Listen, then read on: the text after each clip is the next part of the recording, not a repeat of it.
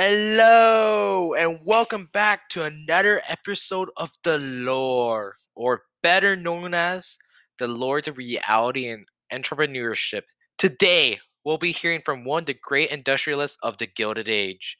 Welcome, my man, Cornelius Vanderbilt. Thank you for joining us. Can you tell us a bit about yourself? Well, thank you. Yes, I am Cornelius Vanderbilt, and I control the New York Central Railroad. If you guys didn't know, we're a railroad company that provides a means for transportation of people and goods, primarily based around New York. As I ask everyone, I'm going to give you the three your questions. So tell us about yourself, your company, and your great accomplishments. Well, I grew up out of a big family with little money, and I don't want to live in such a poor lifestyle. So I ended up working uh, where I didn't learn at all. And when I worked for little such money, I bought a boat and made money about $1,000 a year, where I could send back $100 to my mother. After that, I went into the steamboat business, becoming the best of my best as my steamboats were the top of the line, high production efficiency with the best staff on it. By doing so, I had the ability to focus on stocks, which allowed me to make more money to allow myself to make the New York Central. The New York Central, we were the first company to connect Chicago to our great city, New York, with the rails. We also helped make railroad travel better and more efficient for our travelers. Do not mind my ego, but my list of accomplishments is quite large as I became one of the most successful capitalists of our time. I started with a financial lifestyle with $100 to $100 million. I also improved the production of steamboats and railroads and became a fighter for free enterprise. That's great.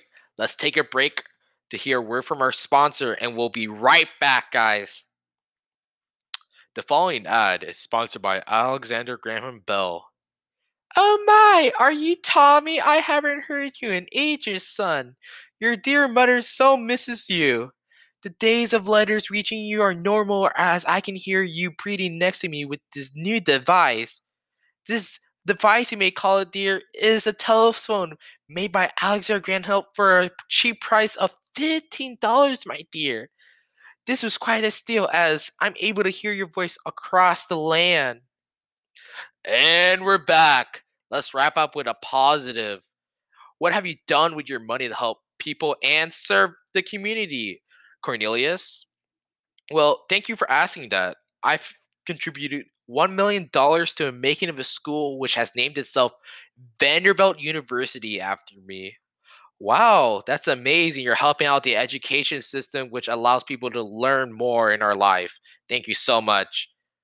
Um, One last question for you. Would you consider yourself a robber baron or a captain of the industry? And can you give your reasons why?